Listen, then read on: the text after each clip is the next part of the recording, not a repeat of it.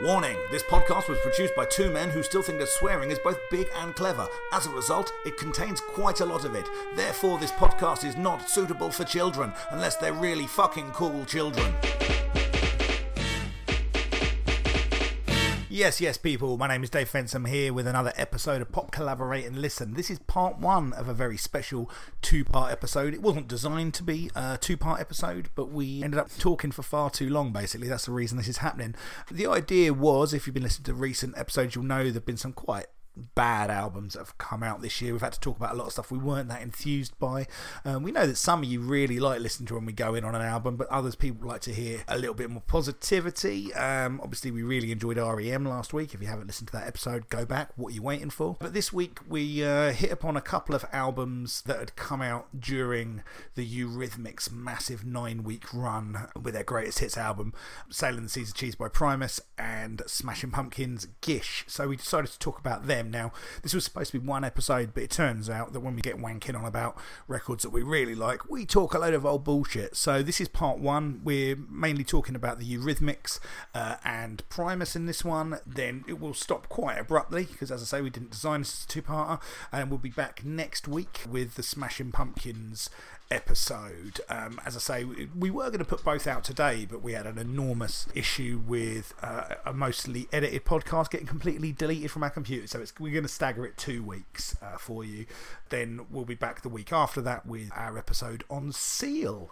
So yeah, what's been going on in our lives at the moment? Krista's keeping busy running the pub. I'm about to go on holiday. I'm going to Florida for 10 days. I cannot wait. I'm having the most childish holiday in the world. Going to ride roller coasters, go on Harry Potter stuff, gonna go and do some Halloween stuff at Universal. Can't wait, mate. Gonna listen to very little 90s music, I would imagine. Quite looking forward to a week without Phil Collins, to be honest with you. But yeah, it's gonna be great times. This podcast, as always, is brought to you by On the Edge Comedy. On the Edge Comedy is Brighton's best new act, new material night, coming on the first and third Fridays of every month at the Carolina Brunswick pub. We've got one coming up this week on the 4th of October, where we have got the fantastic Stella Graham headlining for you. Really looking forward to that one. As always, we've got a great lineup of supporting acts on there that we've handpicked. It's a great night. It's only £6 at the minute. The price is going up fairly soon, but yeah, it's a great chance to see some of the stars of tomorrow. As I say, some of the acts that we've had on previously at our shows have gone on to do amazing things and are slowly becoming household names. So yeah, get in and see the acts before they become famous is my advice to you, ladies and gentlemen. With no further ado, we're going to crack on with this special episode of Pop Collaborate and Listen. Get in contact via social media. Let us know if you enjoy it. Take care.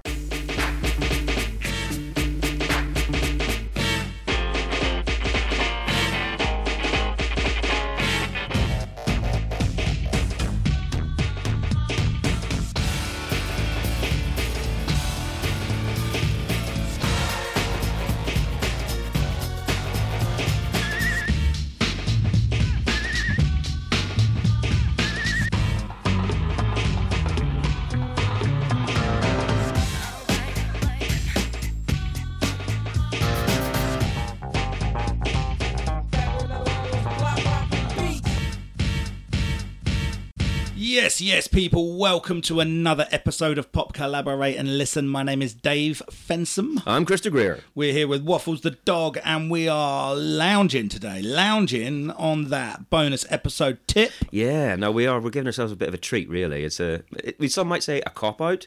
Some might say... fuck a cop-out, man. Going against our own rules. But no, we've done this before. Fuck it. Yeah, well, look, man, this is a special episode. We basically, the reason we're doing this one is we've hit a point in 1991 where the Eurythmics' greatest hits is going to be number one for 9 weeks. Well, this is it, right? So we did REM last week. REM's out of time. And then the next number one, if we're doing it strictly in order, is a greatest hits. And we've always said we don't do greatest hits in detail. We kind of skip over to the next actual album that's number one. Yep. But this one, Eurythmics, it's like number one for 10 weeks, but it's 9 weeks in a row, and then something else comes in and Eurythmics goes back. Sure. So it's forever. It's a long, long time, which does mean that there is a lot of stuff that comes out in that time period which is actually very interesting. Oh, and there were, there's a couple of particular bangers Precisely. that have got a little bit of meaning for both of us, and selfishly we thought we'd take you on a trip through those a little bit. Yeah. So, the format of today's episode is we're going to talk a little bit up front about the Eurythmics, then we're going to break, we're going to do the albums, then these albums are going to come out of that. We're going to talk about those. Not going to do the whole albums, we've picked a few tracks each. We'll let you know as we go. Yeah, highlights. That's what we're saying. And we'll just see what else is going on, in the charts at that time as well. We'll talk about a lot of different bits that are happening. We'll fuck around, man. But basically, if you're here if you're fed up of hearing us slag stuff off, and we know some of you guys are, we know some of you mainly come for that, but we also know, then this will be an episode we'll be on a happier medium, I would say. It's also, it turns out it's actually possible that some of you might be in bands that we have slagged off listening to us. Someone contacted me this week, a friend, that told me that they have a friend who's in the band The Farm, and that they forwarded the episode onto them. They hadn't listened to Without listening. That's the thing. They hadn't listened to it because he was like, "Oh, I hope you liked it." I've sent it already. Yeah, he said, we saw Jesus Jones listen to your podcast, so I thought, I've got a mate that's into this. I'll send it off to him. Yeah. Very different story between those two records. So, if this goes off the air, then we've either been sued or beaten up by some scousers. Yeah, quite. I think we did have someone, Niall, friend of the podcast, Niall Bakewell, contacted us and said that he met The Farm back in, like at 91 or 92, at a Radio 1 roadshow in Northern Ireland. And he said that they were the nicest guys. He said they were do you know what? such I'm fucking sure nice that's guys. the case, and I I feel bad. Yeah. But I stand by my comments on the album. I have to. That's it. Anyway, look.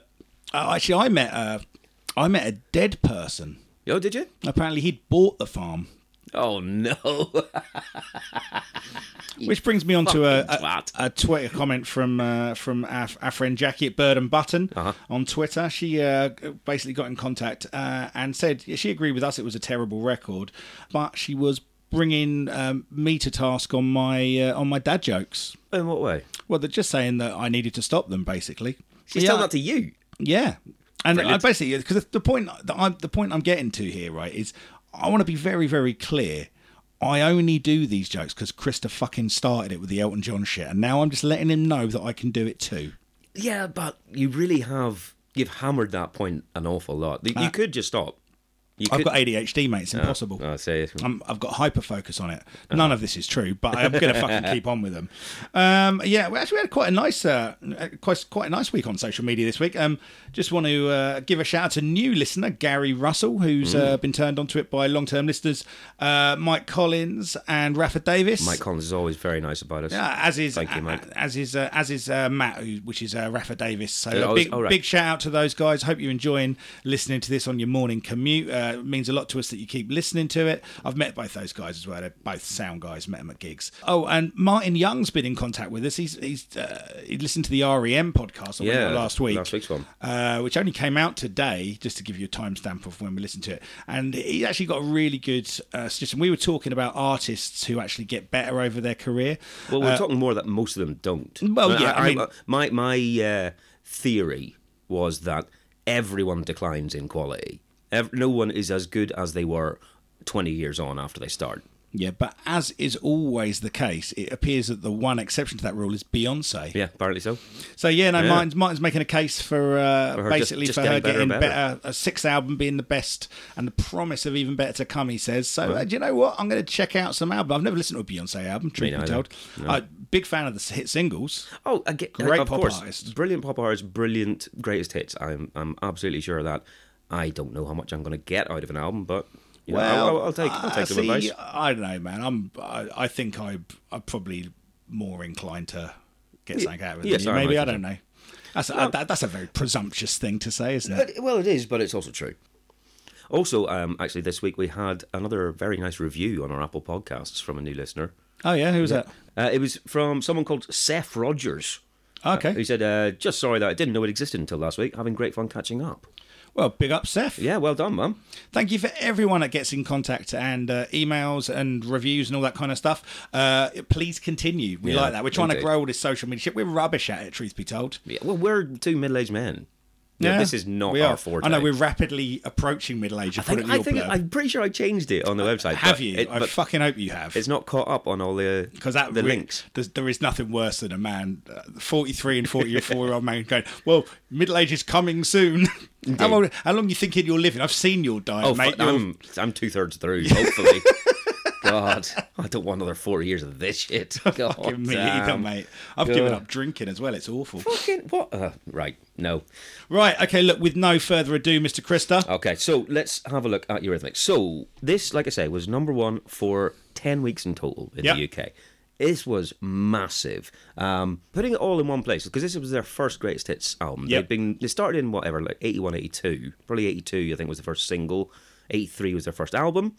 And this greatest hits spans 83 to kind of 90. But the 1990 hits aren't the big hits. Nah. It's the period really we're looking at is 83, almost to about 87, to be honest. Because the last couple of years of the 80s, they weren't doing big business. But for 5 years or whatever, they were massive in the 80s. Oh, for they sure, were man. everywhere.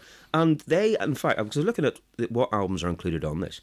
And the first 5 tracks on this greatest hits are from 2 albums that were both released in 1983. So if you're putting out that amount of output, that is good enough to be on a greatest hits. You know, the first 5 tracks are Love is a Stranger, Sweet Dreams, Who's That Girl, Right by Your Side, and Here Comes the Rain Again. You know, those are 5 big singles. I remember all of those being in the charts. And that's off 2 albums, both released the same year. Sure. That's mental. Yeah, they were, you know, it's kind of, Eurythmics fall into that little bubble where there's massive success and their meteoric rise was kind of a little bit peripheral to what I was aware of. Do you know what I mean? Sure. I was a little bit too young. Okay. To be fair, I mean, I remember all of the songs being around, but I don't think I was really aware of the Eurythmics as the Eurythmics. Sure, okay. Until later down the line, you know. Okay. And obviously, you know, coming through, you know, this period of the 90s, we start getting into Annie Lennox, Songbird, and all of these kind of stuff. Big solo period, which, you know, for me is significantly less interesting. Oh, definitely. Definitely. It was it was a bit more kind of for the mums. Oh, absolutely. And I would say that you can almost plot trajectory from the early singles, which are more for sort of electronic based, a bit weirder, you know, a bit more kind of out there, stuff like Love is a Stranger or Sweet Dreams, through to the late 80s ones, which are stuff like Thorn in My Side or Missionary Man, which are more kind of standard pop songs, and then through into the Annie Lennox solo stuff. That seems to be a bit of a path. Yeah, I mean, it's interesting, man.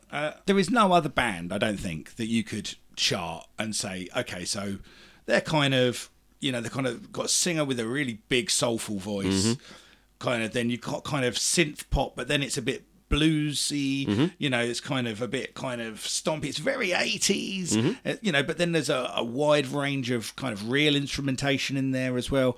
It is... You know, I mean, the only people I think you could make a real comparable claim to for that kind of eclecticism, and again, without that voice, is someone like Tears for Fears. Oh, I see. Much less successfully, I would say, over a period of time than the Eurythmics. Well, I mean, obviously, you know, you can say, like you say, like the early stuff is, you know, kind of got a very Depeche Mode kind of tinge. Yeah, well, indeed, yeah. I mean, that's why I've got notes. Like, I reckon they're peers.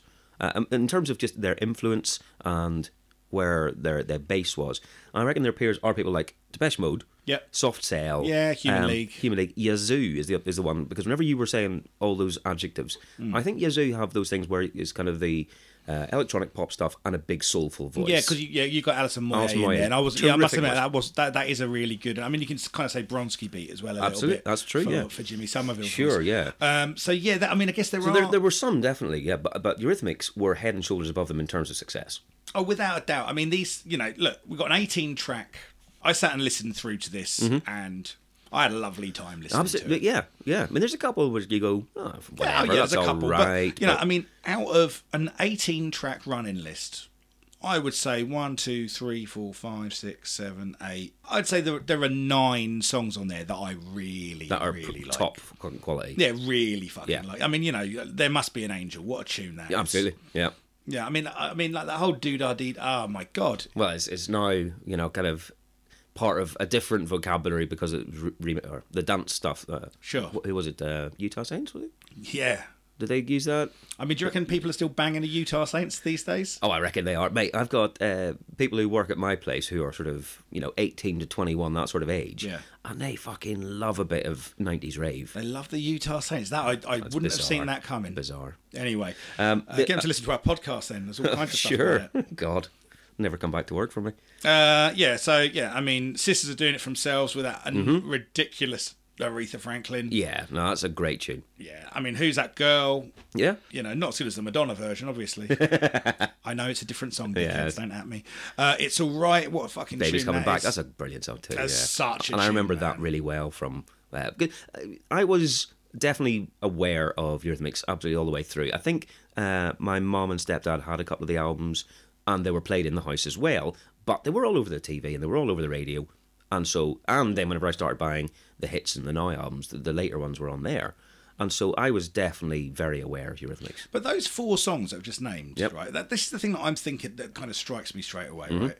Okay, There Must Be an Angel, Sisters Doing It For Themselves, Who's That Girl, It's All Right. How different are the vocals on each one of those They've songs? got such a range. I mean, it's so ridiculous. Yeah. And then you go, You've Placed a Chill in My Heart. What a tune Yeah. that is. Yeah. I mean, Sex Crime has not possibly aged as well as it could have done. I like Sex Crime. I do. I like Sex Crime. That's a I fucking... like Sex Crime.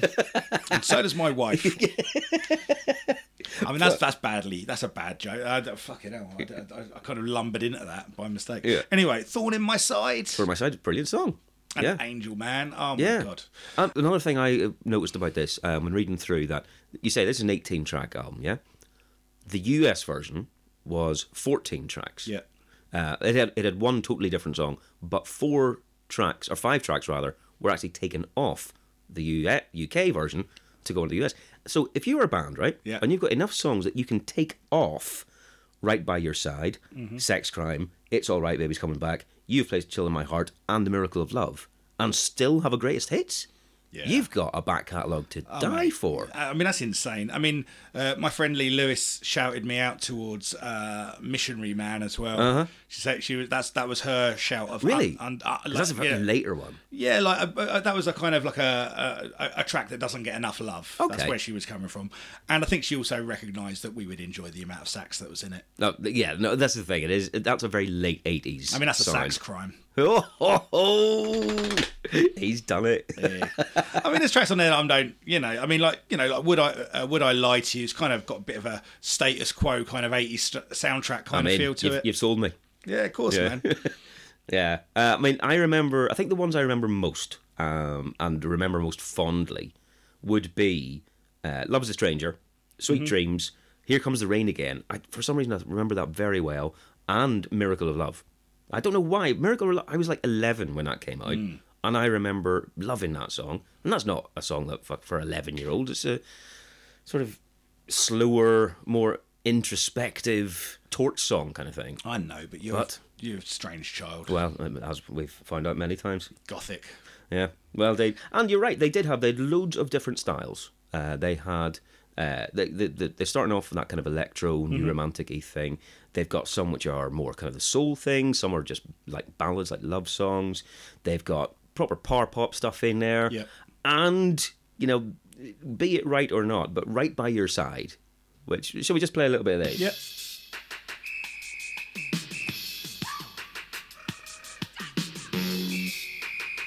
I mean, again, this is different again. This really reminds me of something.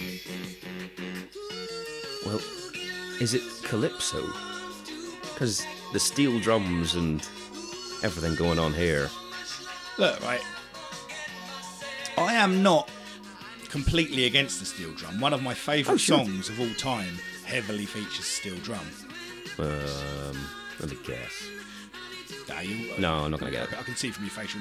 No, Jane Says by Jane's Addiction. Oh, I say, okay, right. Yeah, Steel I drum, mean, yeah. And watch Stephen Perkins play that motherfucker live. Oh, I bet. my Good God, Lord. so good. But it's just, I thought it was a funny one. Just that they just chucked a little bit of I mean, everyone carnival in here. Everyone had to fucking throw some reggae in the 80s, didn't It's they? true. It's absolutely true. Yeah. It was the if you didn't get, you got picked up by the police. Nice. But oh no, okay. So I would count myself as a fan of Eurythmics. I'm definitely a fan of this greatest hits. Sure. Yeah, I mean, am. I you know, again, Eurythmics are one of those bands where I think like, you know, I should spend more time listening to the Eurythmics. And in fact, you know, one of the things that I have done is I've gone and I've grabbed a few more of these tracks and thrown them on my greatest pop songs. On your compilation. nice. Well, which ones have you done then? Like, if in terms of picking a couple, what ones really got you? I mean, to be honest with you, if I'm going to put, I mean, I think There Must Be an Angel was already on there. Okay. But You Placed a Chill in My Heart wasn't on there. That's Right. definitely going back And in. that went in, okay. It's All Right, I'd Forgotten Existed. Yeah. That's such a tune. Yeah, no, that is a brilliant one. All the little kind of the dual vocals on that, where it's like speaking to yourself. That one, I'll be number on you, and I'll be. It's fucking lovely. Yeah. It's great, you know, and you can't underestimate, you know, Dave Stewart in this as well, man. That's true. You know, there are such interesting choices, and there are instruments and sounds in these songs that you don't expect in pop songs. You know, there are some really unusual choices made, and yet everything comes together. Yeah. That's the thing. It's like when you've got a load of stuff kind of mashed together like this, it's either a fucking mess or there's something in the midst of it and it transcends everything else because it doesn't sound... Because no one else sounds like the Eurythmics. No. I think that people tried to. Yeah. But no, that was a real alchemy went on there. Absolutely. No, definitely. All right, cool. Yeah, love the Eurythmics. Nice. Enjoyed that a great deal. Good. Well, as it turned out, as we've said, so did the British public. 10 weeks at number one. Sold around about 7 to 8 million copies around the world. So yeah, everyone loved Eurythmics.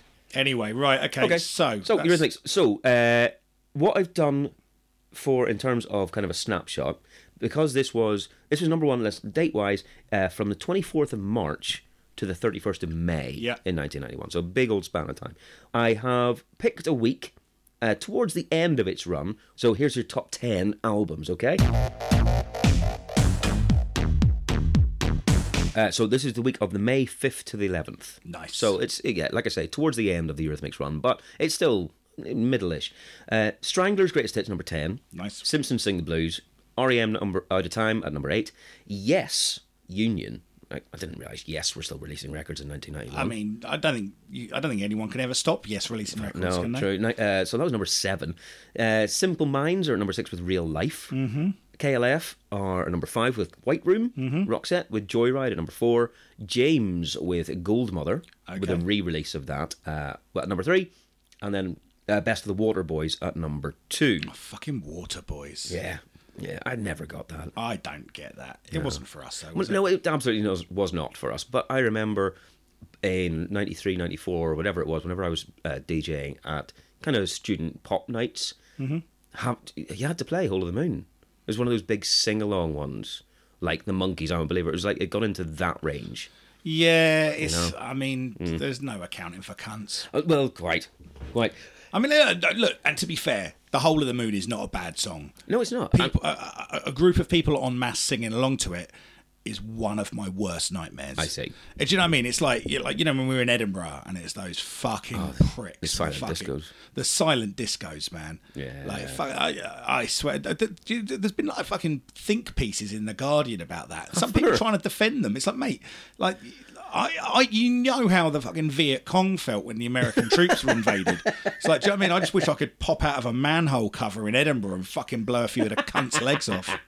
Well, on that note, let's have a look at some other things that'll make you a little bit more happy. Here's a load of albums, right? The first casualty of silence disco is innocence.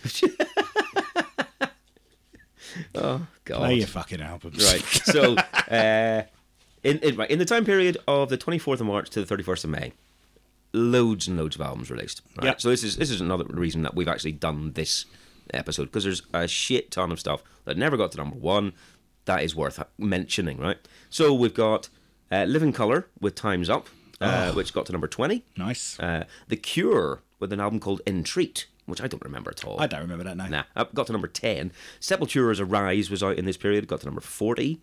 Ned's Atomic Dustbin's Godfather which I fucking loved. I loved that one. That got to number 4, which I don't remember it getting that high, I must admit. I was surprised to see like a top 5 album for Ned's Stomach Dustbin. I'd like to point out that I fucking love Arise by Sepultura as well. Yeah. I'm so tempted to get tickets for that show. Where Right, yeah. Yeah, they're getting back together and It playing will be good. all the thrash albums. Fuck me. Oh, so it'll be over in about 45 minutes. Pretty much, yeah.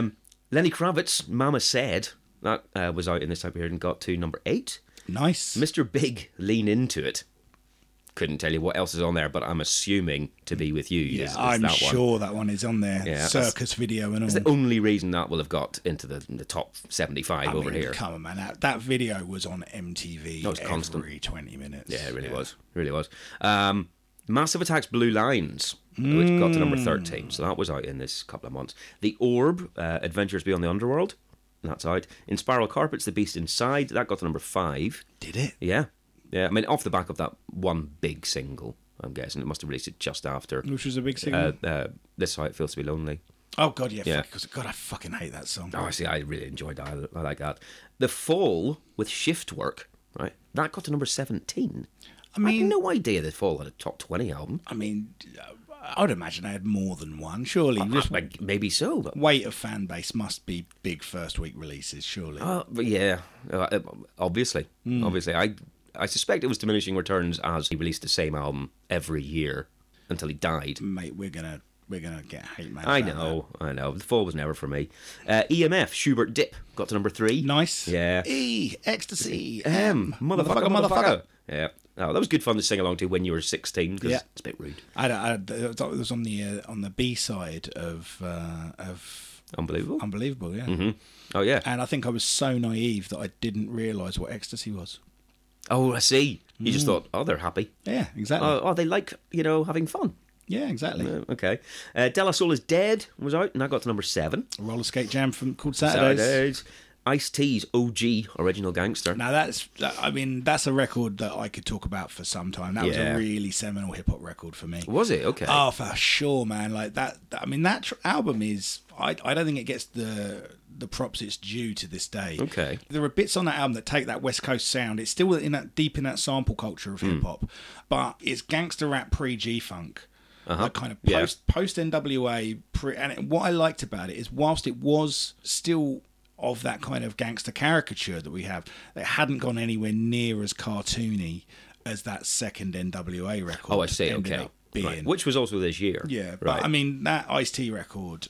Did you have it at the time then? Yeah, man. Yeah. I mean, dude, I Straight on. lived and breathed this. I could probably rap every word on that album to Well, this day. We won't. I like this challenge, but Yeah, yes. but that album is fucking great, man, and it's really, really underrated. It never gets mentioned in the pantheon of hip hop It records. really doesn't. Well, Ice-T doesn't much. Because he is a bit of a cartoon character. Yeah, he is, but like people forget, man. Like you gotta give Ice-T credit. That kind of that stuff where he started kind of channeling the Last Poets and kind of all of that kind of Iceberg Slim kind of pimp Sure, culture yeah. stuff.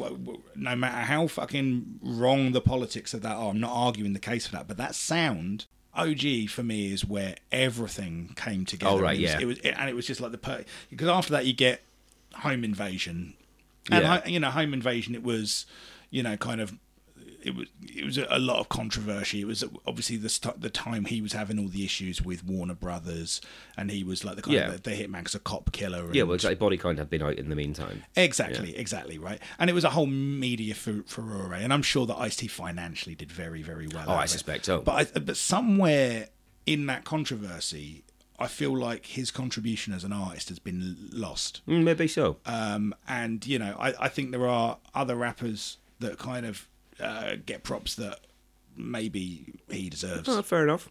Okay, well, that's a fair viewpoint, I'd say. Yeah, that's a great record. OG, check it out. Okay, there you go. There's your recommendation for the week. Other albums, Temple of the Dogs, self-titled, was Oh, out. fuck me. See, that's one of my favourite albums in the world. Really? I mean, it absolutely is. Yeah. Like the arsehole selfish part of me. When Chris Cornell, for anyone that doesn't know Temple of the Dog, it's basically the project that Chris Cornell used to be roommates with Andrew Wood, who was in Mother Love Bone. Andrew Wood died of addiction reasons, and this is the album that they brought everyone back together for. to basically kind of do a tribute as songs that were knocking around and things like that. And it's this fucking beautiful record with Chris Cornell's amazing voice all over it. It's generally slightly lower tempo songs. Yeah. Kind of stuff that really kind of gets me in that kind of bridge between Mother Love Bone and what would become Pearl Jam. Because obviously the thing about tempo... Well, yeah, so, yeah, the other people in it. You got Stone Gossard, you got Mike McCready, I think. Yeah, and Eddie Vedder did some vocals, didn't he? Well, yeah, I mean, Eddie Vedder came in to guest on Hunger Strike, Right. Which is obviously the song that did The the big massive single, rotation. It kind of hit quite a bit after this, though, didn't it? Kind of, Oh, is that right? I think this song, as I recall, and my memory's scant, I've done no fucking research, but as I recall, I think this song hit after the success of some of the other, in inverted commas, grunge bands. Do you know what I mean? Okay. Okay. But yeah, I mean, Hunger Strike is a perfect fucking song. No, it's a great tune. Oh, it fucking makes me want to cry, that song. And like when Chris Cornell died, the fucking selfish part of me went, I'll never hear those songs live. Oh, I see. Because they never bought it here. I mean, like, we know people that went over and saw it in New York. Yeah. Yeah, they did a couple of like the Reformation stuff, didn't they? Yeah, I mean, I'd have. That's kind of the big. That's a big fucking. That's a big hole in my heart that I'll never Okay. see those songs live. It Right, really sure. is. That's an album I come back to all the time. Fucking same week as OG. Or is Oh it? no, it was same few weeks. Fucking, this is a good time for music. Oh well, this man. is it. You know, this is an absolute litany of stuff. There's, in fair enough, we're not necessarily going up to those peaks again. Dream Warriors, Another Legacy Begins. Yep. You know, silly pop rap album. Terminator X and the Valley of the Jeep Beats was out, and I remember having that. I loved that. Do you know what? great. I remember I had that in my hands in Soul Sense in Luton. Yeah. And I think it was about 17 quid on vinyl Oh, or something. okay. And I was like, oh, I'll get it another time. And I never got it. I don't think I've ever heard it properly either. Oh, I mean, some of it, because it's Terminator X rather Yeah. than an actual rapper, some of it is just instrumental messing around hip hop stuff. But then when Chuck D's on it, Sister Soldier does a track on it. When he gets guests in, some of those tracks are blinding. Because it's like he's just taking the pure Public Enemy furious beats Yep. and got some other people in as well. Fair dues. Yeah, so no, there's some good bits on there. I need to go back and check that out. I wonder if that's on Spotify. It's the kind of thing that don't might know. not be. But all right, I'll True. check that out. And the other one I've got is Mercury Rev, Your Self-Esteem, which is, I think, their first one. And I remember that being highly touted at the time. I was never a fan. But it was a big influential one. Do you know what? I've Goddess on a Highway is probably the only Mercury Rev song that I know well. Right, sure. But I'm not a big fan of that either. I think No, it's okay. It's not my. It's not my. I mean, I think Goddess on a Highway is a great tune, but it's not really my sound. No, not at all. Not at all. But, right, the other two albums that were out in this time are the ones that we are going to talk about today.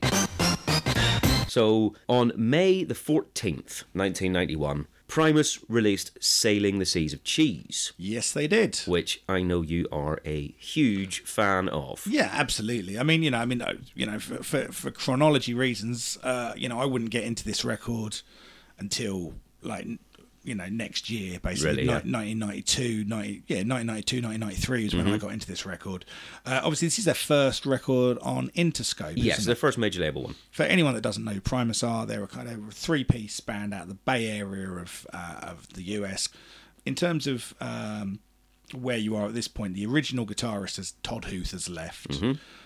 This is the first major label release. The last one was Frizzle Fry on Caroline Records, but this is the first major label release, and this couldn't sound less like a major label release. Really. No, this is. I mean, obviously, there are other bands coming through, as we see throughout this. There are bands coming through who the major labels are like, oh, well, the such and such kind of a sound is doing well. We need to find something like that. To me, a major signing Primus is them going, oh, this could be the new, X or Y, and then it absolutely isn't. But it's not just a major, though, man. This is Jimmy Iovine. I suppose. Or Jimmy Iovine, as he likes to call himself. And this dude always had a fucking note. I mean, if you watch the documentary, The Defiant Ones, it's the guy who had a real fucking idea of who the buzz bands were. Yeah. The bands that were creating something different. And, Les Claypool, who's basically the front man and the lead guy from Primus. He's the impetus behind the band. Isn't he? Like main songwriter. And, he's a bass virtuoso. The whole sound of Primus, and you cannot mistake any other band for Primus. No. If you hear a Primus song, you know it's Primus. If you hear everything else, That's not Primus. Yeah. Unless you hear Sausage. Oh, I say, yeah, which he was also, yeah. Well, was which his was band. the original lineup of Primus doing an album after the fact. Anyway, that's Right. unnecessary geek knowledge. So, yeah. No, he's an amazing bass player, which comes through in all of the songs because they're so bass-heavy led. But like half the time, if you didn't know it was a bass guitar, you may not know. No, because I mean, this dude plays multiple like kind of bass polyrhythms, like 2 or 3 things. He'll be like playing one kind of bass line with kind of 2 fingers, playing another with the other, and he'll be tapping out another rhythm with the other hand. Gotcha. It's fucking ridiculous the way he plays. Then they've got obviously original member Todd Huth had left at this point, so a guy called Larry Lalonde had come in. He was a good mate of Les Claypool's, and also, like as I recall, a pupil who'd studied with what's his name? Was it Malmsteen? No, Satriani. Satriani. Oh yes, Joe yes, Satriani. right, yeah, sure. So again, like a really accomplished technical player. Yeah. And on drums, Tim Herb Alexander, who is That's insanely just good. a fucking machine. Oh, and as we play some of these songs, it was obviously the bass is at the front of everything, but it's the drums that fucking kill me on everything. Right, so let's Okay, so what we did on this one, you chose 5 songs kind of to represent this album that we would have a little bit of a listen to and a chat about. Yeah. So we'll go through the 5 that you chose off this one, and the first one you wanted to do was Sergeant Baker. Yes, indeed. What track number is this on the album? 3. Track 3, right. Yeah, it was all off kilter. It's like, what's going on here? I mean, little discords. There's a fucking accordion in the background. Weirdness. Twinkly, twinkly.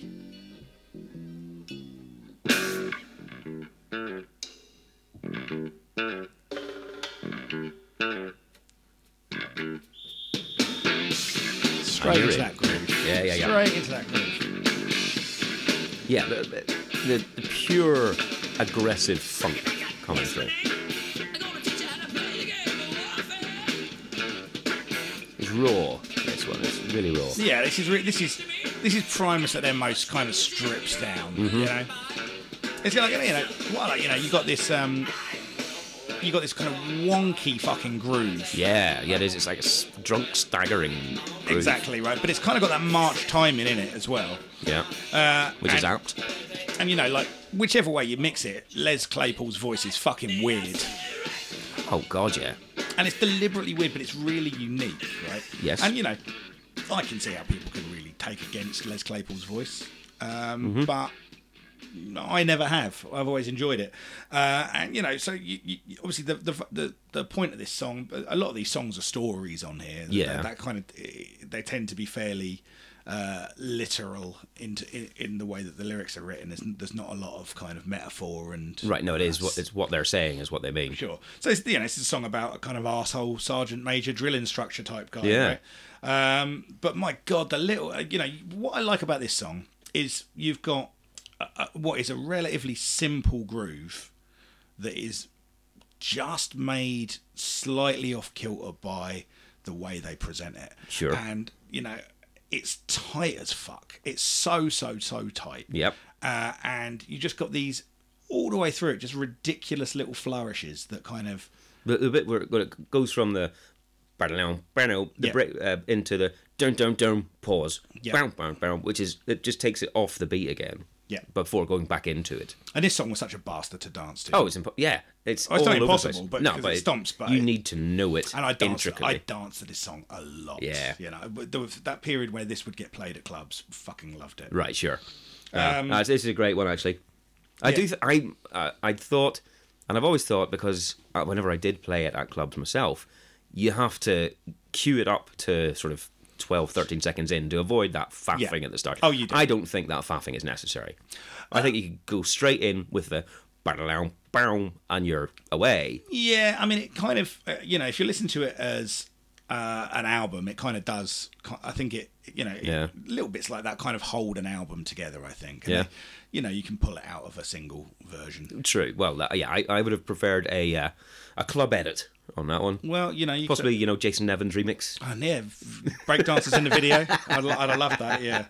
And I tell you what, I've never looked at the lyrics of this song before. Because you can make them out. But what I did fucking pull out today, right, for years and years and years, there's a bit where it's steers and queers. Yep. All you got here is steers and queers, which obviously, if you think I'm being horrible, it's that's from the point of view of the drill instructor. Well, isn't that also like a direct quote? Yeah, and the from Full Metal Jacket. Full Metal Jacket, yeah. But yeah, next Sears and Queer, and the next lyric I've just been thinking for years is "You ain't got no whores, boy," like saying that was your town didn't have any whores, Okay. so you were less manly because of that. Right. But of course, it's "You ain't got no horns, boy," because where you come from is just steers and queers, and you haven't got any horns. Oh, I see. So literally, just right. today I read that and I went, "Oh, you fucking dick! You've had that wrong for 20 plus years." Yeah, my God, that's wicked. It's always nice, a refreshing little something new. So we've all learned something today. All right. Well, the next one then that you put onto the playlist of what we're going to talk about is American Life, which is track number what on the album? This is number 4. So So this it's straight follows after. directly on from Sergeant Baker. American Life. And that's just one of those trademark Les Claypool bass lines, isn't it? Where it's like, how many fucking strings are you touching at the minute? Oh, it's all of it. He's got 8 hands right now. And now he's singing over it as well. Yeah. Well, singing is a strong... Oh, yeah, but listen to the rhythms that he's playing. Oh, no, listen to what he's singing. Well, he's a musical fucking genius.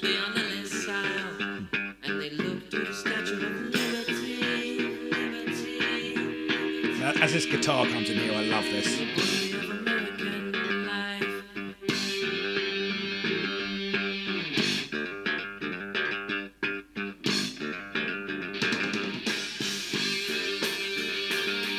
This is a brilliant groove. Yeah. That groove and that guitar's just like soaring all over it. Yeah.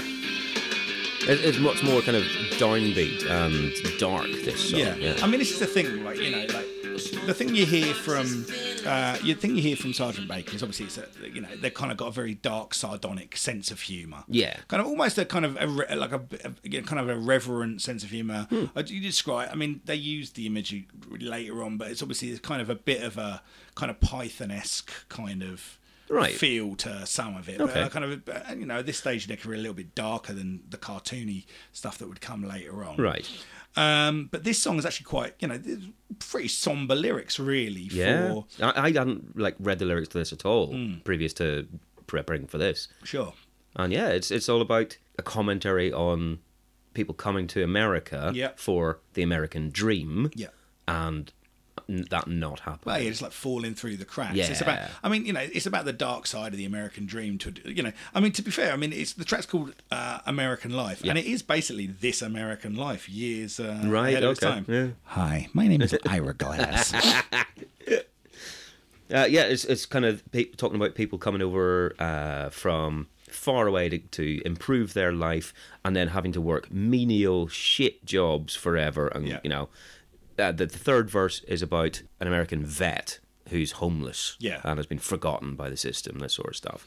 So it's definitely a commentary, it's a political commentary about what's happening around him. What I like about this tune, though, is it's... I always like the message of the song. Yeah, it's very on the nose, sure. But I think it's decently written and decently phrased. I think the examples are no solid. issues with that at all. Yeah, but musically, this song's fucking great. There's just so much. It doesn't stray into the kind of the really kind of wild prog that later Primus would become, right? And where they lost me a bit, truth. Oh, I see. Told, right? Okay. But this is a tight, well-written song. But just with some ridiculous displays of musicianship running through it. And it's a weird lovely and wonky. I mean, if you did have this as an instrumental without his singing and lyrics, I could still listen to that. I think there would be a really fantastic kind of a menace to it, that just sort of growling, angry song. It's kind of got a I don't know, like a dystopian chocolate factory feel to it.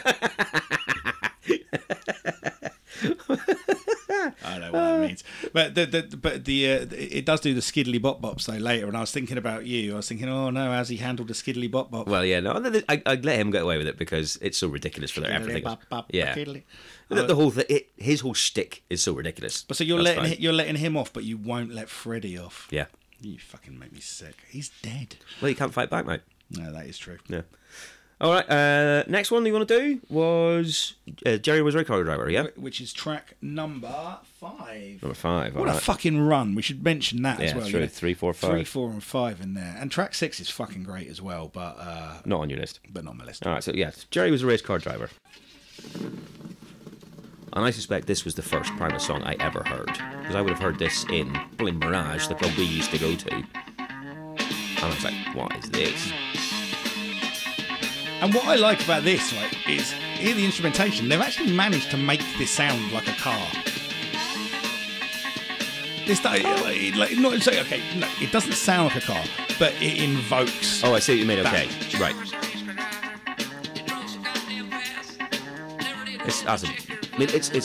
It's almost not in tune with itself, but it's brilliantly done.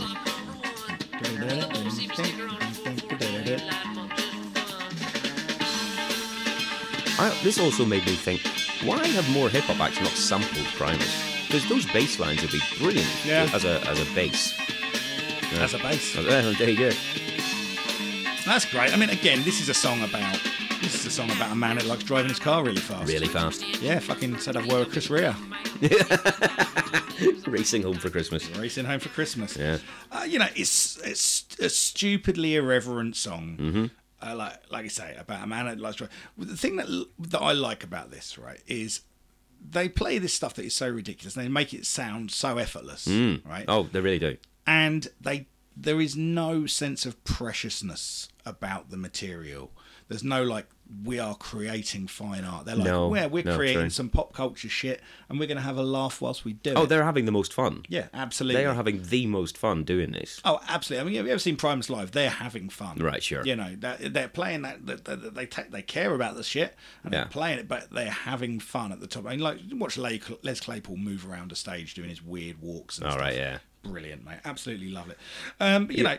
this is kind of the right side of the weirdness of Primus. Yeah. And this was also this was the first single, like you say, video all over MTV at the time. And I remember this was the first one I heard in a club, which made me go, who is this? Yeah. I should know more about this. And I think this is the one that you would probably play to someone who'd never heard Primus before. And they go, oh, I heard you like this band. What do you recommend? I would go straight into this. Yeah. And this is that part of alternative American music culture that I started to get turned on to and became the basis of everything that I really cared about for a fucking long time. Right, sure. And it's still, and this stuff is, this is at the absolute core of my music taste. Yeah. This is the stuff that, I listen to this stuff and I'm 18 again, Gotcha. I make no argument for this being, kind of any better than somebody else's album that holds exactly the same place for them a couple of years later. Mm-hmm. I've got to have enough self-awareness to know that there's that combination of youth and freedom, and music that comes together. And whatever soundtracks that period, you're always it's when you got to it. But this still fucking holds up technically because it just can't not. It still sounds fresh. Yeah, what I think is really interesting here as well is obviously you've got the tides are shifting. The tides are starting to shift. Yeah, we're seeing hair metal dying. Yeah, it's dwindling. It is and it isn't. I mean, it's still got a massive commercial bite. We're going to talk about Guns N' Roses album in a few weeks. That's true, yeah. Okay, so it's that there are the millions of people that like it haven't just gone away. Oh, right, but it doesn't hold the same cash. It's not what the kids are into. No, it hasn't. It's lost its. We're a culture that requires something to be new. Yeah, exactly. Right? And it wasn't. But what you've got is stuff like this starting to come out now, and Faith No More was a big catalyst behind this. Again, another Bay Area band, like you say, Mike Bordins. Yeah, he's on that. These guys kind of getting signed off. Jane's Addiction. Jane's Addiction. I mean, we'll talk more about Jane's Addiction when we talk about Smashing Pumpkins. Mm-hmm. But the weird stuff that was coming out of the Bay Area around this time, obviously you got Red Hot Chili Peppers as well. Yeah. Mind Funk. What? Mind Funk? No, I don't know them. Okay, you basically got the kind of the funk metal scene. You know, Suicidal Tendencies, Infectious Grooves, Living Colour to an extent. yeah, Living Colour as well. You know, the funk metal scene. You know, if you look at the Bill and Ted Bogus Journey soundtrack, it's fucking full of it. 'Cause Alex true. Winter was loving it, right? Well, Primus were in that film, weren't they? Yeah, they were. Actually, and you know that stuff kind of gets swept away to a degree with the earnestness that comes when you get grunge. Grunge, right? Sure, okay. Okay, and This is the playful side. we'll discuss what fucking grunge is, because grunge never really existed, and it never really did. It's a very wide catch-all label for a lot of different things. It's an umbrella term, mate, Yeah. that covers everything from Nirvana to Nickelback. Do you know what I Right, mean? sure. Puddle of Mud. Puddle fuck off. Well, I had to use those words last week. Yeah. But yeah, I'm really, if grunge hadn't come along with its kind of punky simplicity and Mm-hmm. everyone can be a grunge star kind of thing, Yeah. I wonder where this would have gone. I see. Okay. I do wonder. Would more bands have gone this way? I And don't, would you this have been know, a bigger scene? Next one that you chose was Tommy the Cat. yeah, I mean, I had to pick this really, didn't I? Absolutely. Absolutely. This is the other big one on here that I think more people will know without necessarily knowing Primus. And this is a brilliant fucking riff. I mean, that's just like a cacophony of sounds. Oh, yeah. I remember the first time I heard this, I was like bombarded with it. Mm-hmm. And it's like, not till you hear it a couple of times do you start picking it all apart, really. Right, but it's all tight as fuck as well. Oh, yeah, without a doubt. Perfectly done. Mm-hmm. Yeah. And like you say, when you were about the fact that these are kind of stories about weird people or weird situations, this is particularly strange. Yeah. I mean, it really is. It's a story about a cat. And A sexy cat. yeah. No, not a sexy, no, definitely not a sexy Well, cat. not a sexy slinky, but a sexy all the cats want him. No, just a fuck machine of an old gnarled Tom. He's basically, this is a murderer and a fucking, I mean, you know, and you know, the interesting thing is here, right? I mean, the lyrics to this song are so fucking brilliantly put. Right? Uh-huh. Getting Tom Waits in to deliver them as That's well. a nice touch. I mean, there is no one more perfect for this role Right. than Tom Waits. Tommy's doing Tommy. And the interesting thing about this song is the phrasing of the voice of Tommy the Cat. When Tommy the Cat does his speeches, Yeah. like, it's one of those time signatures that's like Spoon Man, for example, where it's deceptive how kind of off kilter the time signature is. Right. And if you've ever seen in a club someone trying to sing along the words of Tommy the Cat, Yeah. and just see how many times they fuck it up. They fall out. I'm sure I would have known what it was at some point, but it's the way that the words fit, and it's the way that play the verse a minute. You see what I mean? Right? The air was thick with cat calls, no pun intended. But not even a muscle in the neck did twitch as she sauntered straight behind the alleyway.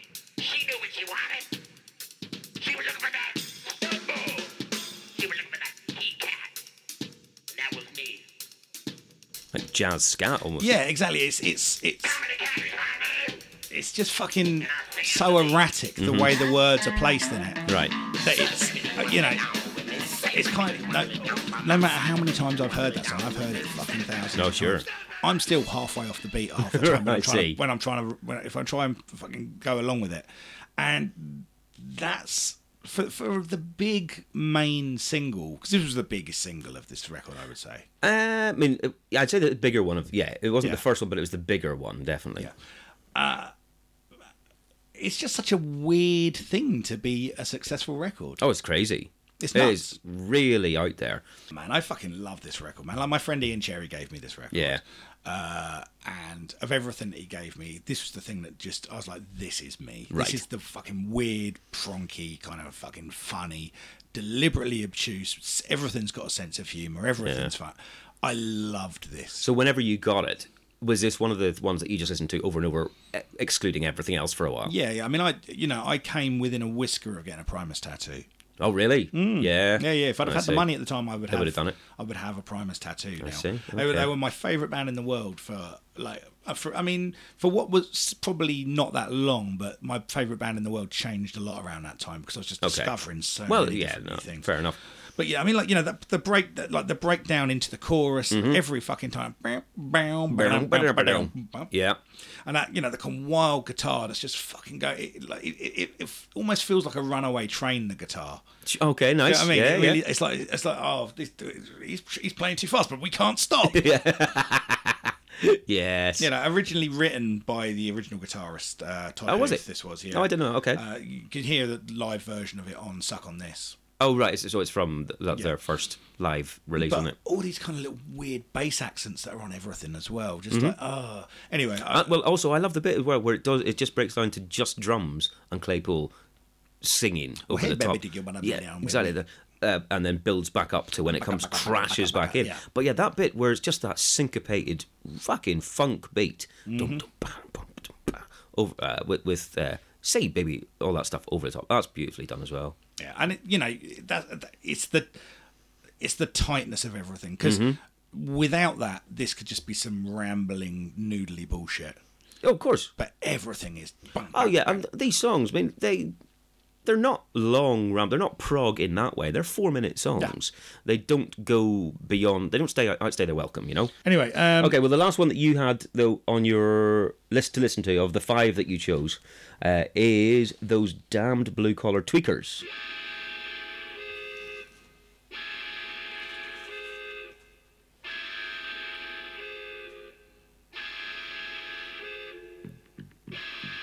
This build, you start off with that kind of. It's almost like an alarm going off. Yeah, it's like a factory alarm. Isn't it?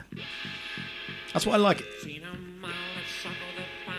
They do kind of use sounds, and obviously I feel like the sounds inspire a story. Gotcha.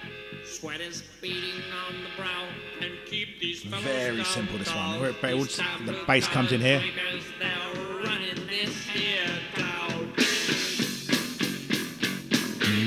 Yeah.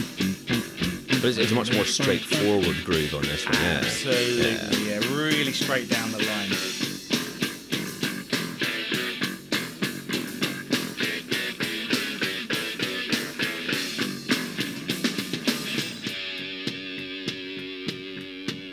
He does that so well, doesn't he? It's a lovely sound.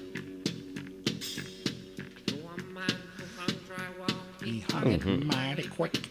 So this is basically lyrically, this is a song about meth head fucking tradesmen, basically. Yeah, it really is. I mean, it's kind of almost sci-fi in that way. It's like it's kind of almost like They Live, but it's like kind of those damn blue collar tweakers. They're running this town. Yeah. Well, and as I only found out last night when looking into this, Les Claypool used to be a carpenter. Yeah, of course. So I don't know how he possibly came up with this idea for a song about workmen on drugs. That's crazy, isn't it? Doing drugs to get them through the day. I don't know. My pal Patrick Carmody, who's a comedian and a scaffolder, has plenty of stories to tell about this. Does he now? Mm-hmm.